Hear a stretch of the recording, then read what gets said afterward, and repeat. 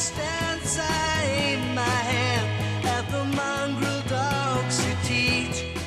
I am Bill Schaefer with Mark Middleton, and this is Growing Bolder. Our next guest did exactly that because she is one of the 55 million Americans who suffer from an autoimmune disease. She was in a health crisis with hereditary Crohn's disease, a cancer diagnosis, and debilitating pain, Mark, every single day that made it even difficult for her to eat. Yeah, she was very weak, an unhealthy 96 pounds, suffering, as Bill said, from multiple medical conditions, and she feared the treatments might actually kill her before they could cure her. So here's the neat part of this story. She turned to her kitchen, and she turned it into a laboratory, and then transformed herself into one of the world's top autoimmune cooking experts and the author of My Kitchen Cure, How I Cooked My Way Out of Chronic Autoimmune Disease and Prevented Cancer with Whole Foods and Healing Recipes. Welcome, Mee Tracy McCormick. Hi, Mee. How are you?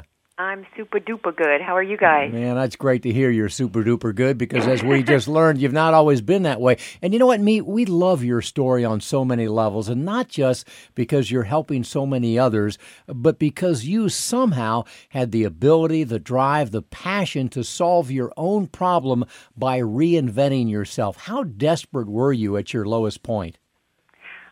Pretty desperate. You know, once I unwrapped all the fear, I sort of found my feet in my decision to live. I mean, it was really just, you know, we can live if we're alive and we're suffering, then we're not really living. And I had watched my mother suffer Crohn's disease in the 80s, and I mean, slowly bleed to death. In her case, my symptoms were different. But as I looked into the face of my 5-year-old daughter, I saw my own 5-year-old self, and I saw the helplessness, and I thought, well, I'm passing that on. And that's not what I want to pass on. I mean, I had done everything in my life to reinvent my life and to create a life different from my mother's, from, you know, not getting married at 18 and a lot of different choices, obvious choices. But when the illness came up and caught me, I just didn't want to be her. And she died at 39. And I know she wouldn't have wanted me to be her either. And so I saw myself in my daughter, and I just, you know, grabbed a rope and decided to go forward in a different direction. And it's pretty special to me. I think that's what I'm most proud of, is that I've shown my capability to my children. And hopefully one day that'll pay off, and they'll know that they can change their lives. In all different types of ways. Now, I'm sure it didn't happen as quick as a snap of the fingers. I mean, I'm imagining that you went off on some huge journey to try to find answers, not immediately looking to your own kitchen for the answer, but probably going to a string of doctors first. Oh, I was at every hospital. I was with many doctors. And, you know, with autoimmune disease, it's incredibly complicated, and they're not really certain how to treat it because everyone's immune system reacts differently. The symptoms are different. And so it's really complicated.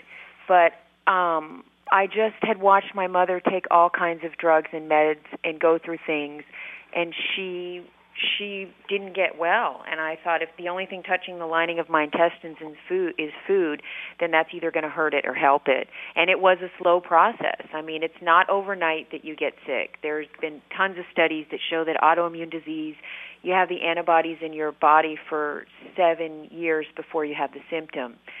So you don't get sick overnight, and we don't get well overnight. But that journey to wellness is a journey, you know, and it was a fantastic journey because it was a journey to know myself, to learn my capability, and it turned into an adventure that I'm proud of, and I'm honored that I was able to make it. So you go to doctors who have the degree, the authority, you know, all of that, and they're all prescribing, diagnosing, telling you that you need some sort of pharmacological intervention. But you say, you know, no, I'm not going to do that. I'm going to try to figure out how to fix it myself. So we mentioned that you turned your kitchen into a laboratory, and that's really what you did, isn't it? Yeah, I did. And I was a terrible cook, the worst cook you've ever seen, ever met, shot via the pictures on the box. And, you know, in defense of doctors, I think they're the most special people on the planet, and nurses. And I come from a line of nurses. And what we've done is we've given them all this power, and we've also put all this pressure on them to fix us, but we're not participating with them. So, my thing was, if you're going to take medicine, what are you going to eat with that medicine to support it? Like, how are we going to support ourselves?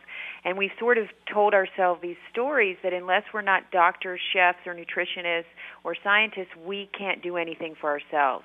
And that's a really tragic message because it's so disempowering to our culture and to our children. And I did. I got in my kitchen. Listen, if for thousands of years people were ever able to cook themselves into wellness, why can't we, as intelligent as we are, and access to information is at our fingertips with Google and books. And so I just looked at food. I would research the value of everything I was eating. I tried to find side effects, benefits, wise tales, and then I would get in the kitchen and create all kinds of slop at first that turned into eventually beautiful meals. And I just changed my complete relationship and mental point of view around food. And now I eat and I cook with a purpose and an intention. And that's what people did for thousands of years, hundreds of years in this country. And we stopped doing that. Now we eat purely for taste, calories, and fat. And those are the three things that come into our mind when we go to cook dinner. How many calories, how much fat, and what does it taste like? And shifting that into what's in it, what it does, how it works, and of course it's going to taste good because it's natural, is a different point of view.